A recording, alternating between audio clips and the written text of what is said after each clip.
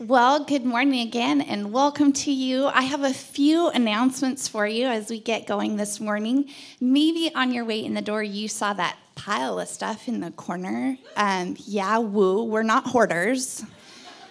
We didn't just leave a mess out there, but we have some really cool work that we get to do in partnership with two groups in our community that are helping to fight homelessness.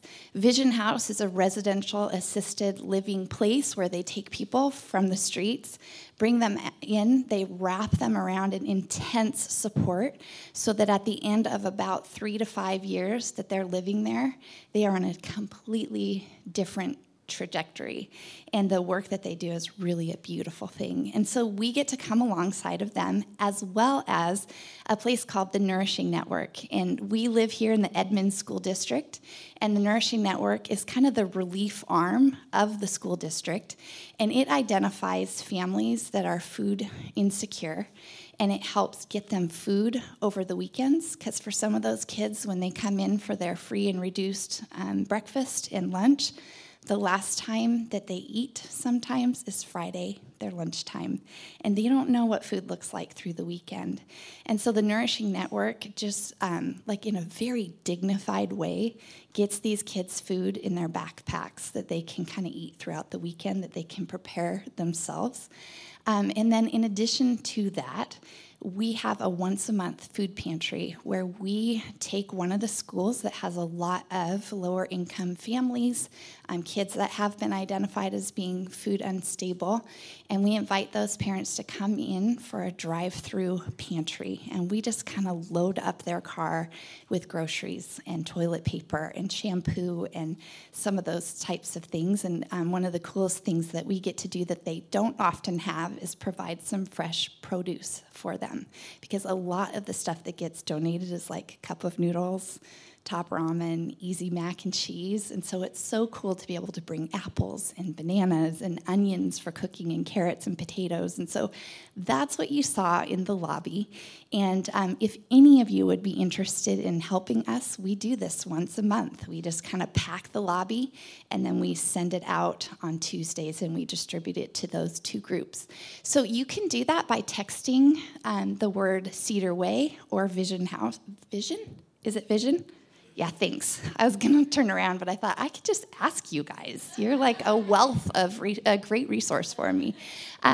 You text it to that number, and it'll kind of send you a link to a digital sign-up that says, what do we still need?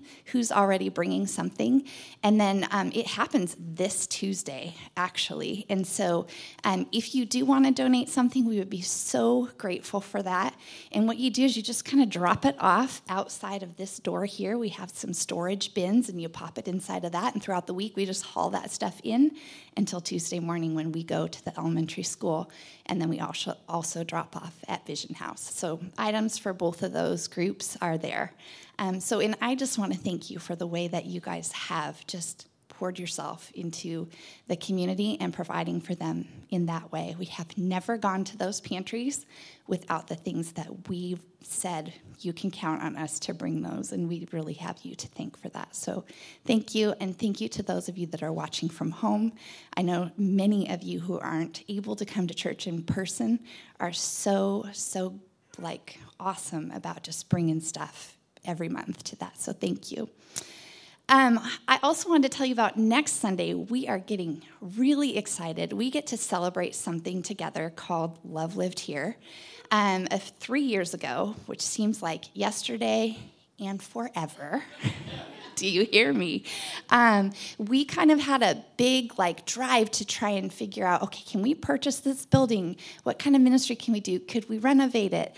And so some of you made pledges to financially support that, and next Sunday is our celebration of that, because it was 3 years long, and we have come to the end of that, and it doesn't feel right to just let that pass us by. We want to just go, God, thank you for your goodness to us, for the way that you've been faithful through people donating, people showing up. But I want to let you know that is not an insider event. Like, oh, well, I wasn't here 3 years ago. That wouldn't really be for it. It is for you. It is, if you come, you will get the the way that our heart beats around here and what we care about, and we want you to know that. And so if you wonder, I don't know if I really like this church, if you don't like it after next Sunday, leave. Never come back. We don't want you here. Love lived, baby. So please come back. Please come and celebrate that with us. And how do I segue now? Okay, well, we love to hear from you. Not in person. Don't give me any of your feedback to my face. Go ahead and go to brookviewchurch.com, and we have a digital connect card, and we would love for you to fill that out. There's ways that you can figure out how to be involved if you want to. If you want to meet with a pastor, someone to pray for you. You want to give comments of any kind. I can take negative criticism, I can, but I'm not going to open it till Tuesday. So there's that. Jason and I take Mondays off. We don't touch our emails. We don't touch any of that. So you text me, I'm a ghost. I might see it, I might not. But okay, enough about me. Fill out your digital connect card, and I will transition us into the message as well. There are so many different stories in the Bible about Easter, and today we're going to be taking a look, or Jason's going to talk to us about a specific story of two disciples and their encounter with Jesus 3 days after his death on the cross. And so I'm going to read the passage for you. The story is found in Luke 24:13 through 35. Now that same day, two of them were going to a village called Emmaus, about 7 miles from Jerusalem. They were talking with each other about everything that had happened. As they talked and discussed these things with each other, Jesus himself came up and walked along with them, but they were kept from recognizing him. He asked them, "What are you discussing together as you walk along?" They stood still, their faces downcast. One of them, Cleopas, asked him, "Are you the only one visiting Jerusalem who does not know the things that have happened there in these days?" "What things?" he asked. "About Jesus of Nazareth," they replied. "He was a prophet, powerful in word and deed, before God and all the people. The chief priests and our rulers handed him over to be sentenced to death, and they crucified him. But we had hoped that he was the one who was going to redeem Israel. And what is more, it is the third day since all this took place.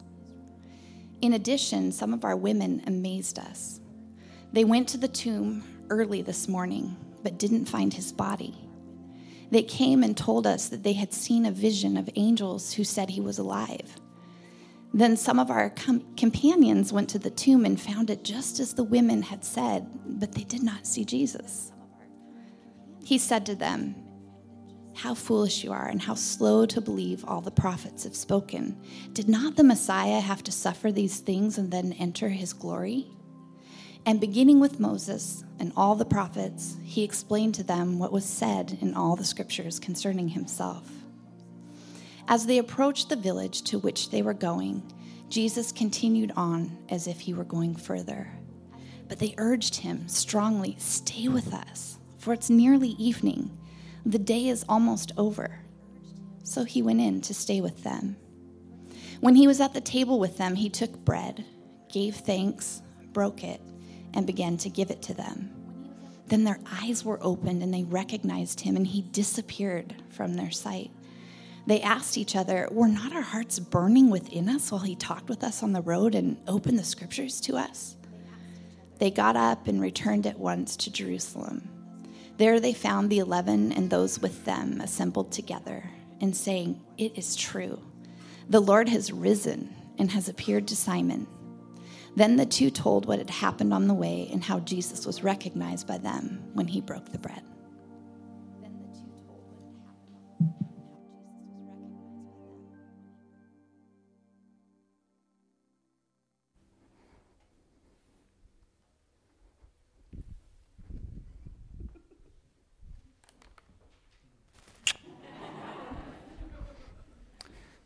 if that was not clear, if you're visiting and it's not clear, that is my wife. You're like, oh, that looked nice. It's Easter. Come on, Pastor. Well, you guys, today we're going to look at this resurrection story from Luke.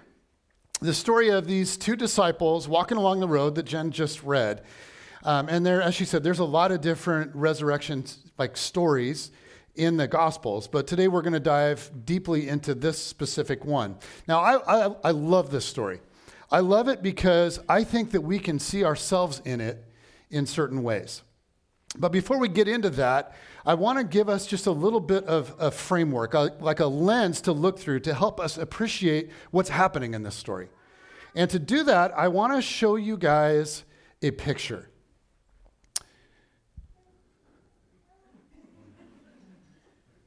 Are we having trouble? There we go.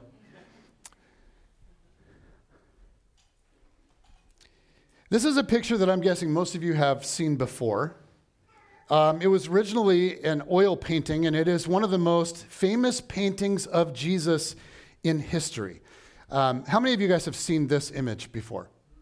Yeah, most of you. It was painted in 1941 by Warner Sallman in Chicago. And you guys, this is the most mass-produced image of Jesus in human history. There have been over 500 million prints of this painting, if you include calendars and lampshades and magnets and stuff like that. Because who doesn't need a Jesus magnet?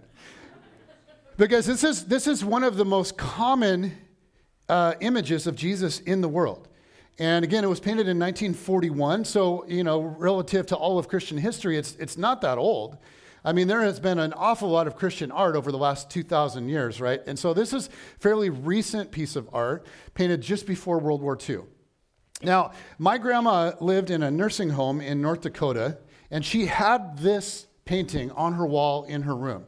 And so as a kid, during visits, I remember just being captivated by this image.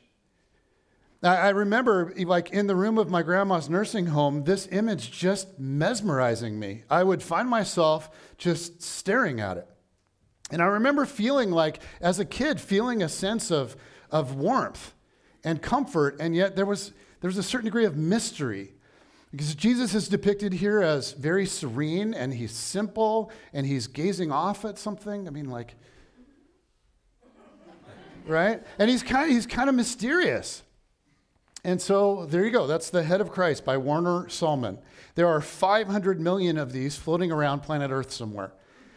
So it would not be all that weird if, when you think of Jesus, this is the primary image that comes to your mind. Now, here's what's interesting. Every image or representation of Jesus has a story behind it, along with a whole series of unexamined assumptions. So if you grew up with this as your primary image, as I did, it may shape how we think of Jesus in more ways than we could even realize.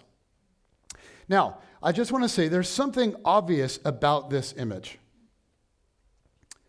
There's something kind of obvious about this image. Anybody? What is it?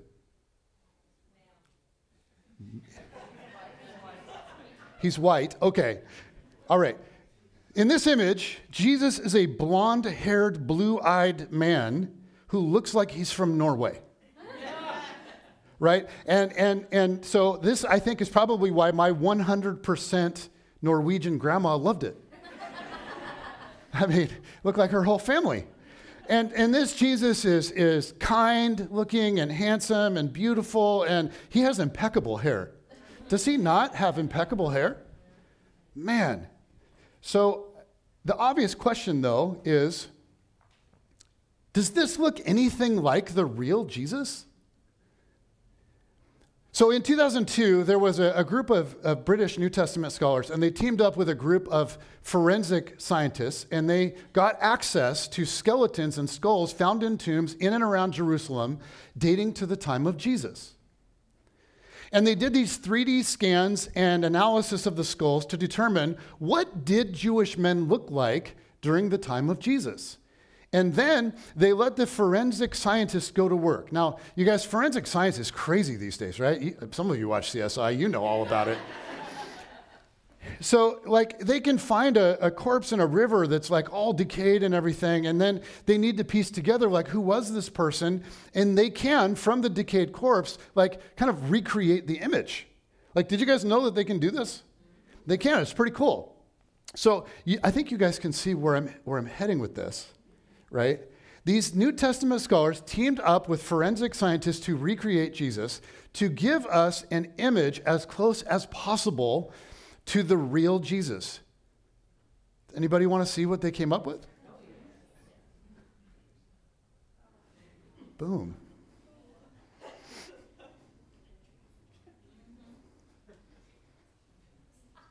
I heard gasps, I heard shocks, I heard giggles. To be clear, I'm not saying that this is exactly what Jesus looked like, but the odds are this is a whole lot closer than Warner Sallman's Head of Christ. Okay, so it's likely that Jesus was in the mid 5-foot range. The average male skeleton of a Jewish man in the first century was around 5'6", and had coarse black hair and a much larger nose than Warner Sallman's image. Okay, now not with a show of hands or anything, you can keep this real personal, but I just want to ask you to think, how many of you would eagerly put this picture up in your living room? We had one show of hands. Okay, if you're like, no, why not? Like, if this is more accurate, why not? And I mean, some of you, you're like, I would love to put that up. Where do I get that? Awesome. Some of you are like, I don't hang religious art in my, totally okay. But for some of us, for some of you, there might be something else going on. And it's that we have this image of Jesus hardwired into our mind, and we have a hard time letting that image go. And it's a bit unsettling to think of Jesus differently.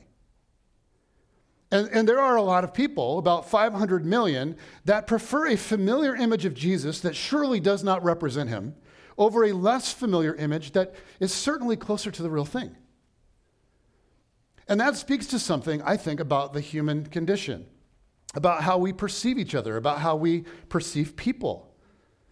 We're constantly sizing one another up. When we first look at somebody, we generate a story about them, right? We quickly assume all kinds of things about each other.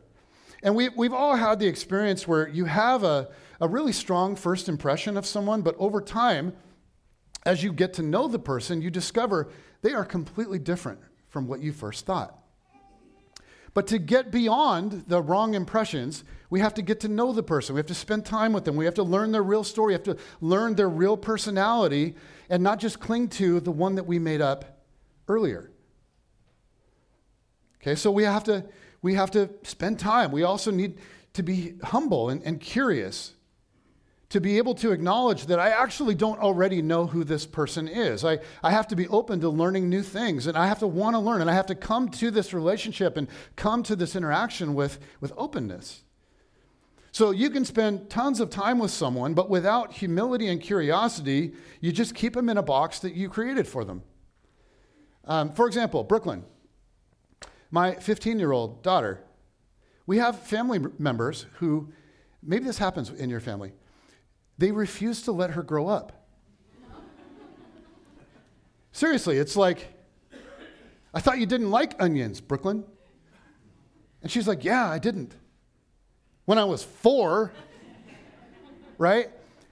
Even when we think we know somebody, it's helpful to be kind of humble and to be curious and to keep learning and to keep getting to know somebody. If we stop doing this in marriage, this is when things start to feel really stale. We start to feel distant. So this is valuable in any human relationship, and it's essential for growing intimacy, for deeper levels of connectedness. And these images of Jesus, they highlight that we can come to any sort of relationship, come to anything with all kinds of preconceived ideas. That every person and every follower of Jesus, in a sense, comes with preconceptions, like preloaded assumptions about who he is and what he's all about. And if we don't allow Jesus to challenge our assumptions, we can remain blind to who he actually is. Okay, so we can be a Christian, and we can go to church, and we can read the Bible, and we can be somebody that does that for years and remain blind to who Jesus actually is. So what this story in Luke and these contrasting images of Jesus, what they do is they invite us to pause and ask, how can I bring my assumptions about Jesus into the light and let them be shown for what they are? What does it take to actually remove the blinders? Okay, so let's dive into this story more deeply. This is Luke 24. Jesus has been crucified, put in the tomb, and some have gone to visit the tomb and they have found the body missing. And now we can take down the more accurate face of Jesus, because I don't want you guys to feel like he's staring at you all service long. Jesus is always watching, right? Okay, so here we go, verse 13. Now, that same day, two of them were going to a village called Emmaus, about 7 miles from Jerusalem. They were talking with each other about everything that had happened. So here are two disciples. And by the way, these are not two of any of the famous 12. There was a much larger contingent of disciples, people that followed Jesus. And these guys are two of that larger contingent. And they're walking to a village called Emmaus. And what are they talking about on the way? Well, what would you be talking about? You just left your life behind to follow this rabbi from Nazareth, and you thought he was the Messiah. You thought he was the real deal. You followed Jesus to Jerusalem for Passover, the most important Jewish festival, and he had been teaching, and he'd been doing miracles, and he had become a rock star, and the people welcomed him into Jerusalem on Palm Sunday, and they lined the streets, and they welcomed him like a king, and you thought, this is it, let's freaking go. Right? He's been talking about the coming of the kingdom of God. This is it. Let's go. And instead of everything that you thought was coming, he gets arrested by the Jewish leaders, handed over to the Romans, and he is publicly executed through crucifixion. And you watch him die. Okay, this does not fit any of your categories for what is supposed to happen. Now, some of the other disciples at this point are like, hey, the tomb is empty, maybe. And these guys are they're not having any of it. They're like, I'm over this. You know what? They're not staying around to see what happens next. They're done. So they're just heading back to their hometown, to Emmaus, walking away from the whole deal. So can you feel what they're feeling? Even though Jesus told his disciples many times that he was going to die, they just couldn't get it. Why? Because they had way too many preconceived ideas. And so, when they watched him die, it shattered everything. And now, here they are walking along, processing all of this, all of their disappointment, all their thoughts, all of it. Verse 15. As they talked and discussed these things with each other, Jesus came up and walked along with them, but they were kept from recognizing him. Now, this is a huge hinge point in the story. The risen Jesus is walking along with them, and they see him, and they see that he's a person, they see that he's a Jewish man, but they don't actually see him. He's walking with them, talking with them, but they are blind to who he really is. And this is such a powerful image because this kind of thing can happen to any of us. You can be in the presence of Jesus, but not see who he really is. You can go to church, pray, read the Bible, do all this stuff, and yet be in the presence and completely miss who he actually is. In the NIV, it says that they were kept from recognizing him. In more literal translations like ESV, English Standard Version, it reads like this: but their eyes were kept from recognizing him. So something keeps their eyes from truly recognizing Jesus. They can see that it's a person, they see it's a Jewish man like themselves, but they can't see what's really going on. Why? We have to keep reading. He asked them, "What are you discussing together as you walk along?" They stood still, their faces downcast. One of them, named Cleopas, asked him, "Are you the only one visiting Jerusalem who does not know the things that have happened in these days?" Now, not only does Jesus know what happened, he is what happened, right? But they don't know it. So this is awesome. He's like, what things? Enlighten me. What do you guys mean? Oh, about Jesus of Nazareth, they replied. He was a prophet, powerful in word and deed before God and all the people. The chief priests and our rulers handed him over to be sentenced to death, and they crucified him. And here comes their box for Jesus, their preconceived idea. Here comes the image of which they refuse to let go. But we had hoped he was the one who was going to redeem Israel. Now let's pause here because they've just shown their hand. They've just exposed what it is that's blinding them. For them, the crucifixion of Jesus was not a victory. For them, the crucifixion crushed everything they hoped for. We had hoped that he was the one to redeem Israel. Now, the language in that last statement is ironic because, just out of curiosity, does Jesus think that by dying on the cross, he redeemed Israel? Yes. That's the whole point.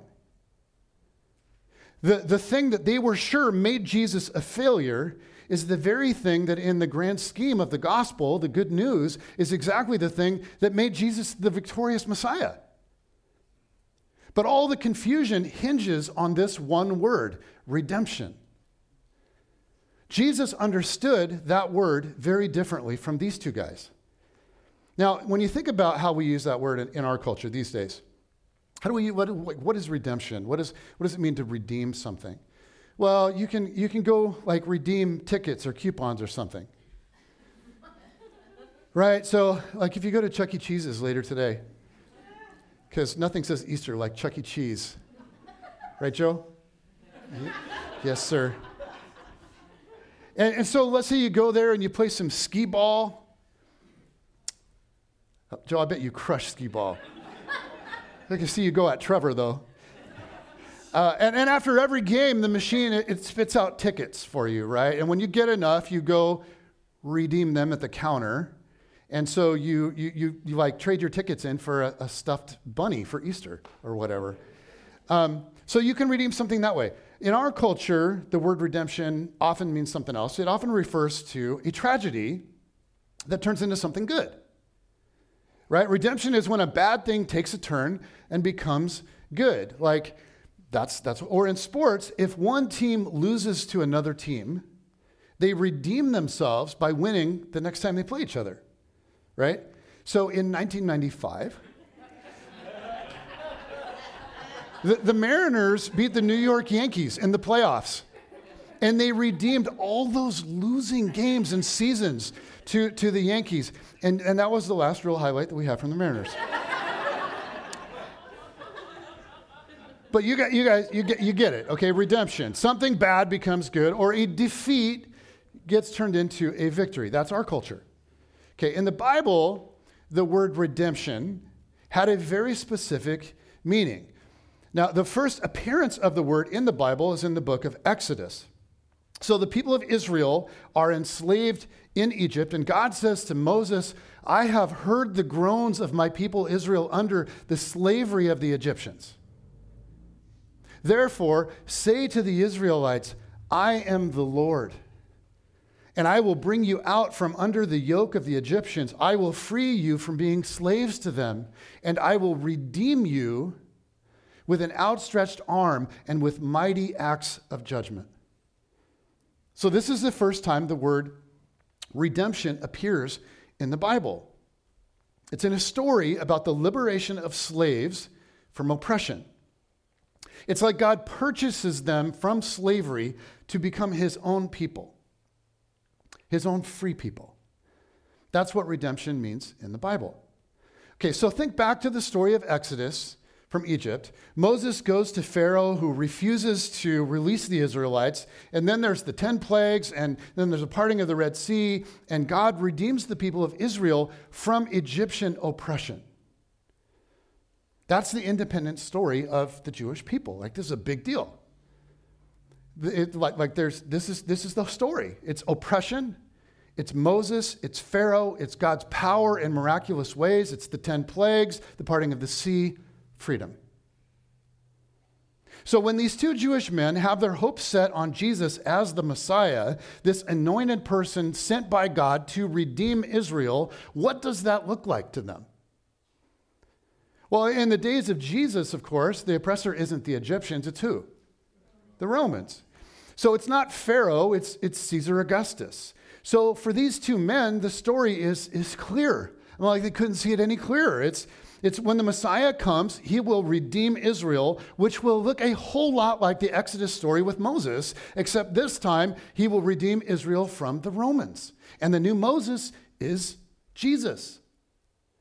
So these guys head into Jerusalem, and they're going in, by the way, for what was the event going on that weekend? Passover weekend, man. So the story of Passover is the annual remembrance of the Exodus story for the Jewish people. I mean, what better time for the Messiah to get this party started? So I think we need to sympathize with these two just a little bit. I mean, like, put yourself in their shoes. You've grown up under Roman oppression. Jesus comes around saying the kingdom of God is at hand.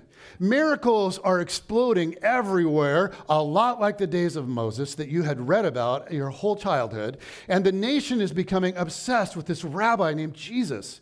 So you travel with him to Jerusalem for Passover weekend, where the streets are lined with crowds, welcoming him with shouts. And then over the weekend, he gets crucified. How are you feeling? Now, there's one more piece of irony to this story. These two guys are walking away from Jerusalem toward Emmaus. We're told they're going to Emmaus. And I know most of you are like, oh, Emmaus, that is a big deal. So that reference means nothing for us, right? But for first century Jewish people, it had all kinds of meaning. So let me frame it this way. If I told you that Jen and I took a vacation to Hawaii.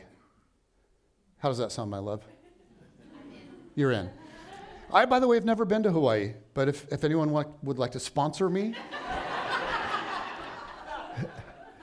So imagine we go on a vacation. That was terrible. I take that back. Can we strike that from the recording? Okay, so we go to Hawaii, and you're like, how was the vacation? And you're like, it was awesome. We did the beach thing. We did the snorkel thing. We did all the things. And then, but here was the big thing. We visited Pearl Harbor. Right? You immediately know what happened at Pearl Harbor. Pearl Harbor is a hugely significant location because of the events that took place there. Okay, well, the village of Emmaus would evoke similar memories for Jews. Because about 150 years earlier, Israel was facing a different empire, the Syrians, and a Jewish leader named Judas Maccabees led an uprising, and the enemy army was led by a general named Gorgas. So this story is it's another Jewish tale of redemption. It's what redemption looks like. It's the Battle of Emmaus. And this story is recorded in ancient Jewish literature called the Book of Maccabees. Okay, so here's the story. Here's the summary of the story. It says, Now Gorgas took 5,000 infantry and 1,000 picked cavalry, and this division moved out by night to fall upon the camp of the Jews and attack them suddenly. But Judas heard of it, and he and his warriors moved out to attack the king's force in Emmaus. At daybreak, Judas appeared in the plain with 3,000 men, but they did not have armor and swords such as they desired. Okay, now the opposing group has about 6,000. They have 3,000, and they don't even really have good swords. And they saw the camp of the Gentiles, which for Jewish people just means anybody who isn't Jewish, right? For the Jewish people, Jewish is us, and Gentiles is them. So they saw the camp of the Gentiles, strong and fortified, with cavalry all around it, and these men were trained in war, unlike our guys. But Judas said to those who were there with him, and here comes this pre-battle, Braveheart kind of speech. Do not fear their numbers or be afraid when they charge. Remember how our ancestors were saved at the Red Sea when Pharaoh and his forces pursued them. And now let us cry to heaven to see whether he will favor us and remember his covenant with our ancestors and crush this army who is before us today. Then all the Gentiles, all of them, will know that there is one who redeems and saves Israel. So you have two first century men who were raised on these stories, right? The story of Moses and the Exodus and the story of Judas Maccabee's victory, the famous battle of Emmaus where a stronger enemy is defeated. These stories are all about redemption. This is what it looks like to them. And then you encounter Jesus of Nazareth, and he's going around saying, the time is now. The kingdom of God is at hand. The true king of this world is God. It's not Caesar. And he starts attracting followers by the multitudes, and he gains all this momentum, and he appoints 12 guys to be his main leaders, which feels a whole lot like the 12 tribes of Israel. And it starts to feel like God is starting to do a renewal. He's up to something really huge here. And then he heads with his whole crew to Jerusalem for Passover weekend, and the crowds are singing, and they're hailing him as the Messiah, and you are sure that this is it. He's about to redeem Israel. That's the story in your head for how this will all play out. So, what are you envisioning? You're probably envisioning something like this.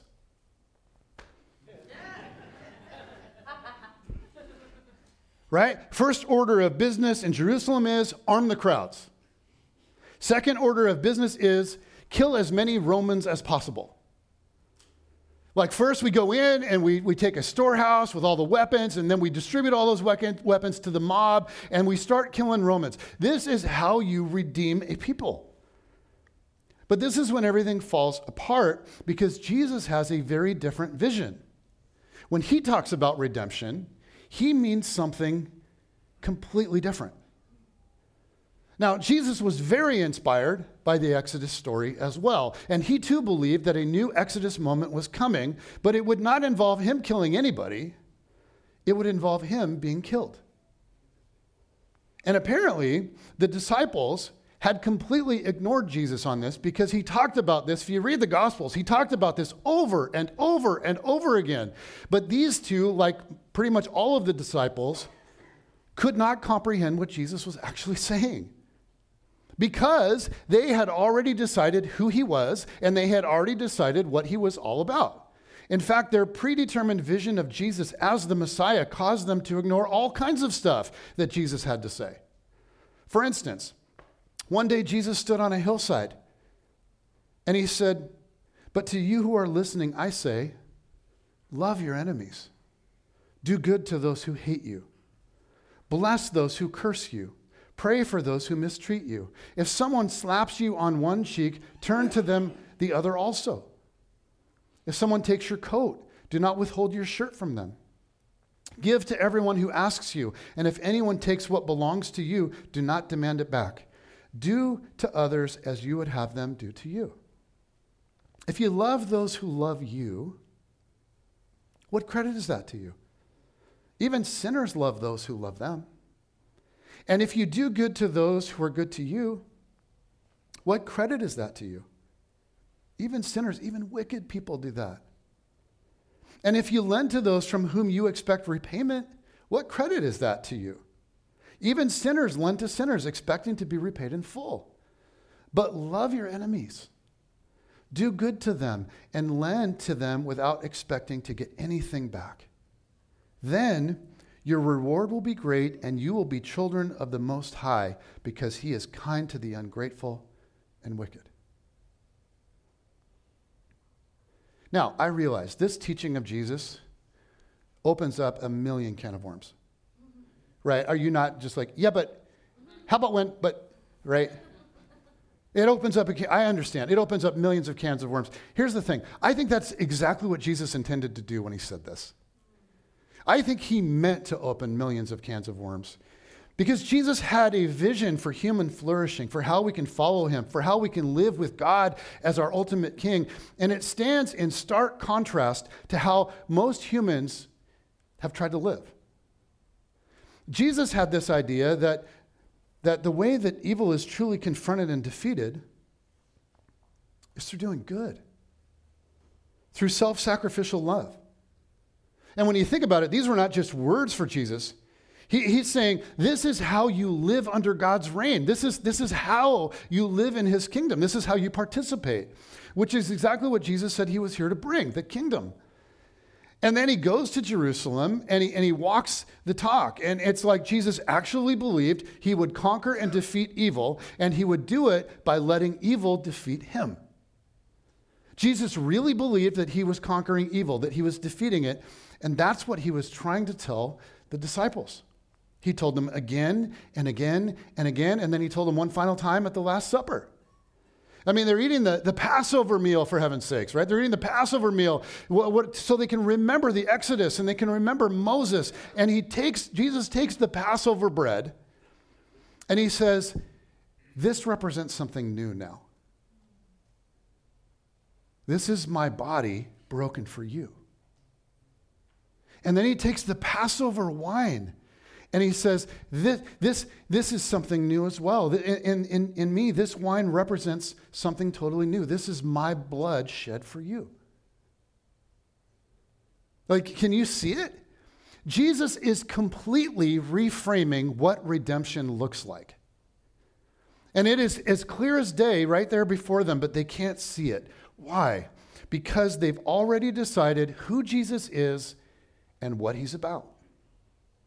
So what he's saying to them is going right over their heads because Jesus had a totally upside down vision of reality.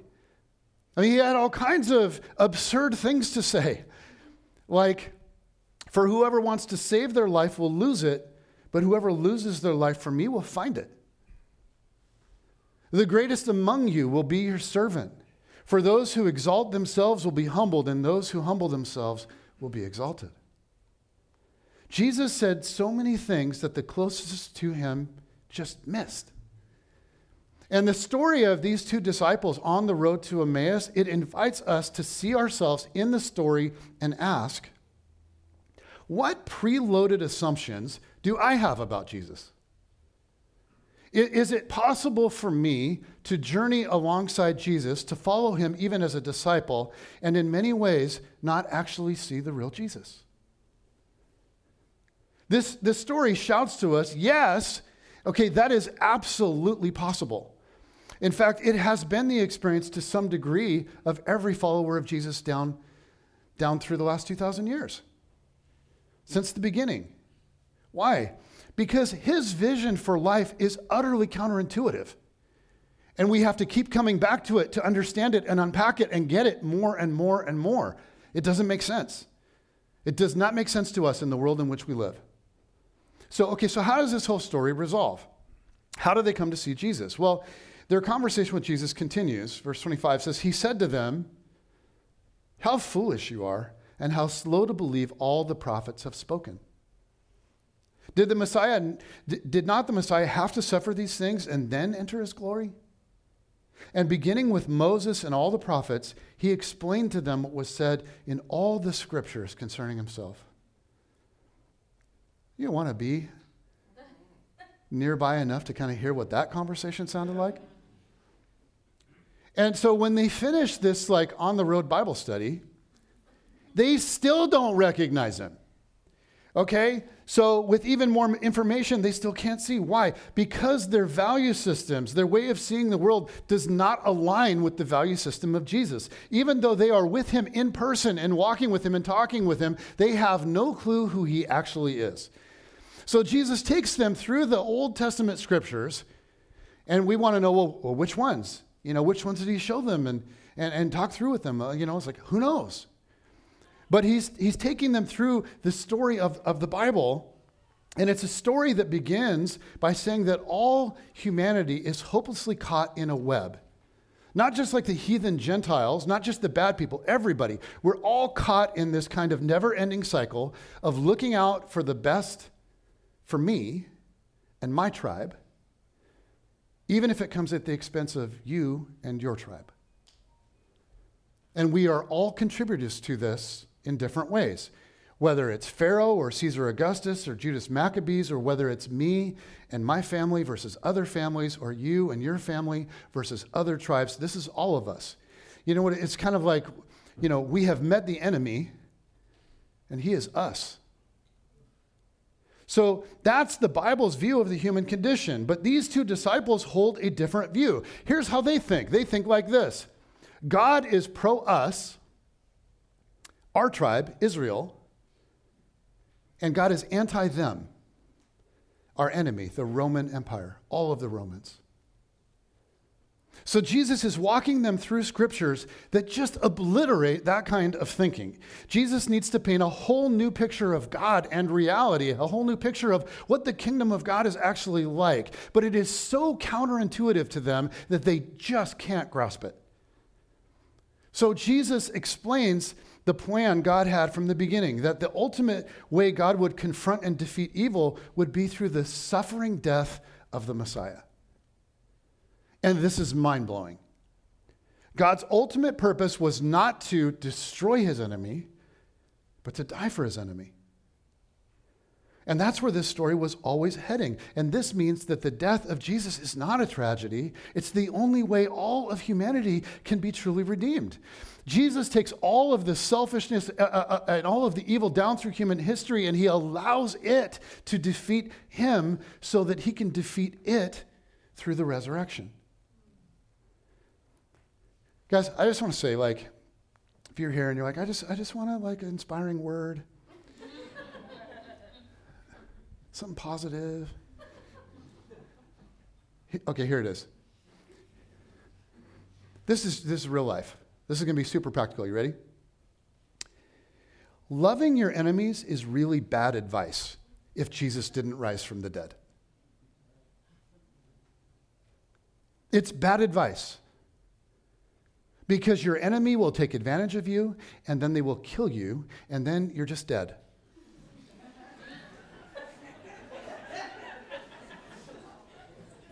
And you lose. So you can take that on out of here and live how you will. Okay, but if Jesus did rise from the dead, then I have to rethink everything that I thought I knew about the world. I have to rethink everything that I thought I knew about myself. I have to rethink everything that I thought I knew about God and about how everything works. Okay, now look at this, where the story goes. Even after the Bible study, they don't see Jesus. Verse 28, as they approached the village to which they were going, Jesus continued on as if he was going farther. But they urged him strongly, hey man, stay with us, for it's nearing evening and the day is almost over. So he's like, yeah, okay. So he went in to stay with them. So now he's having dinner with them. They still can't see that it's Jesus until verse 30, and here it is. When he was at the table with them, he broke bread, he took bread, gave thanks, broke it, and began to give it to them. And once again, he's using broken bread as a symbol of himself, the very thing that he had just done 2 nights before, and bang, then their eyes were opened and they recognized him, and he disappeared from their sight. They asked each other, were not our hearts burning within us while he talked with us on the road and opened the scriptures to us? You ever had your heart burning within you? I have. So in this moment, everything he was trying to show them, everything he'd been trying to show them the whole time, suddenly it clicked, and they were able to set aside what they thought they knew and allow the tragedy of the cross to become the greatest victory they could ever imagine.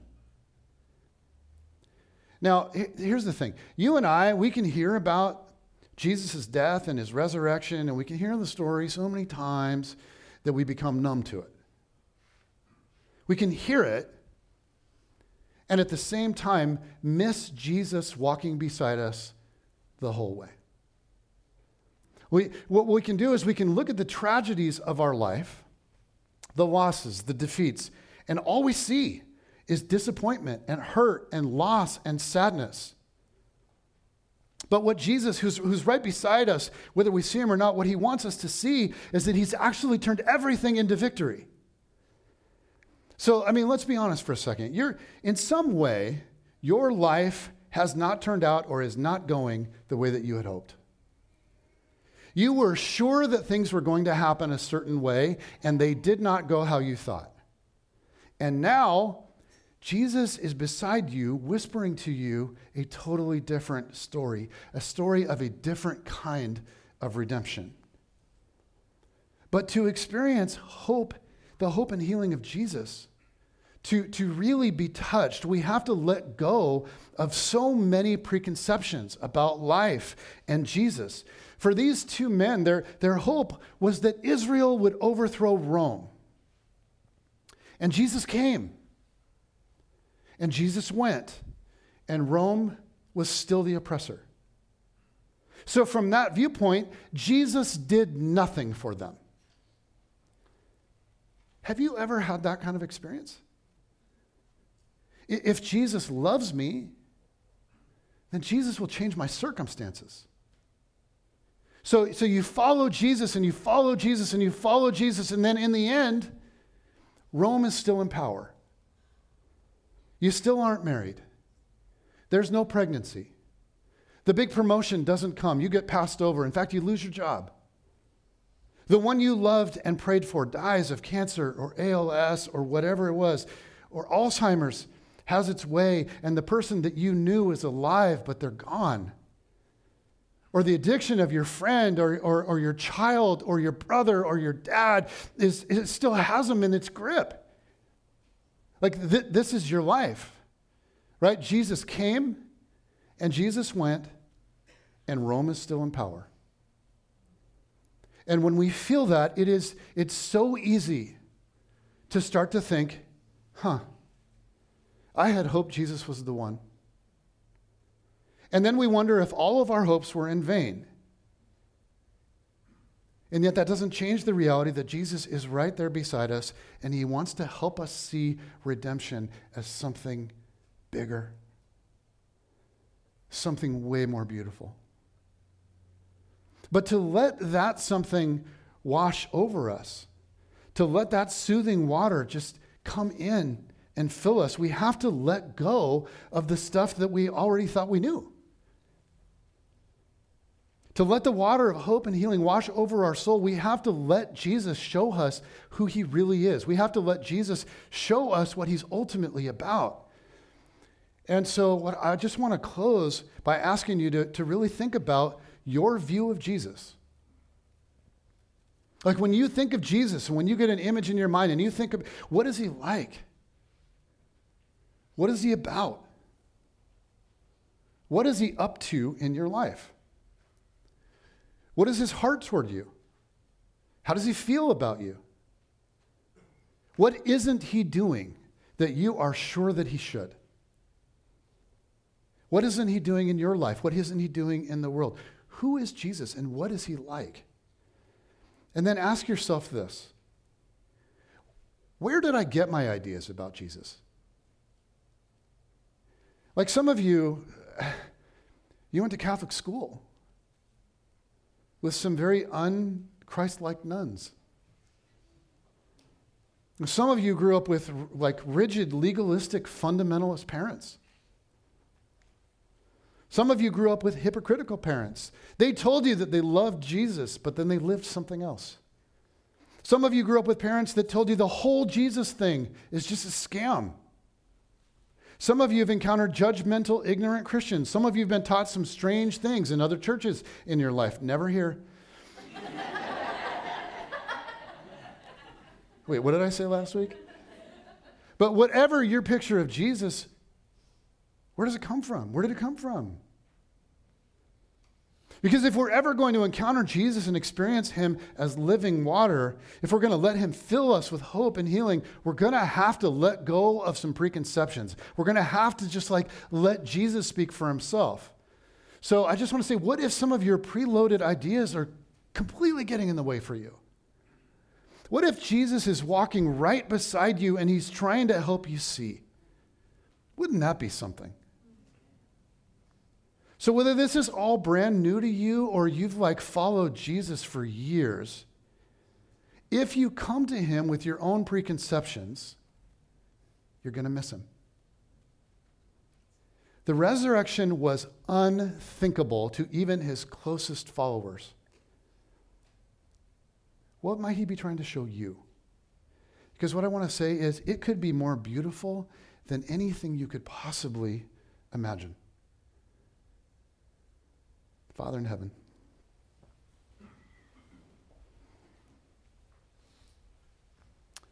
I thank you that your approach to your enemies is not to slay them, because I would have been slain years and years and years ago.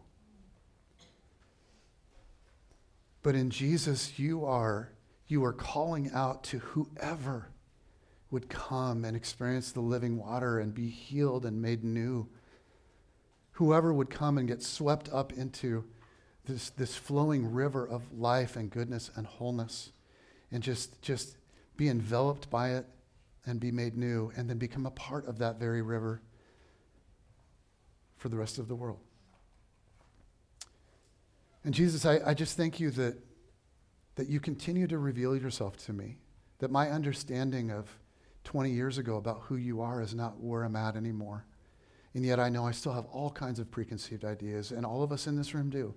So Jesus, I pray that you would help us to come to you with humility and curiosity, and to allow you to actually speak to us. Help us to set aside the stuff that isn't of you and replace it with the stuff that is. And would you heal us and make us whole and show us beauty that is more beautiful than anything we could ever imagine? Would you just invade our souls and then help us invade this world with goodness and self-sacrificial love? Amen.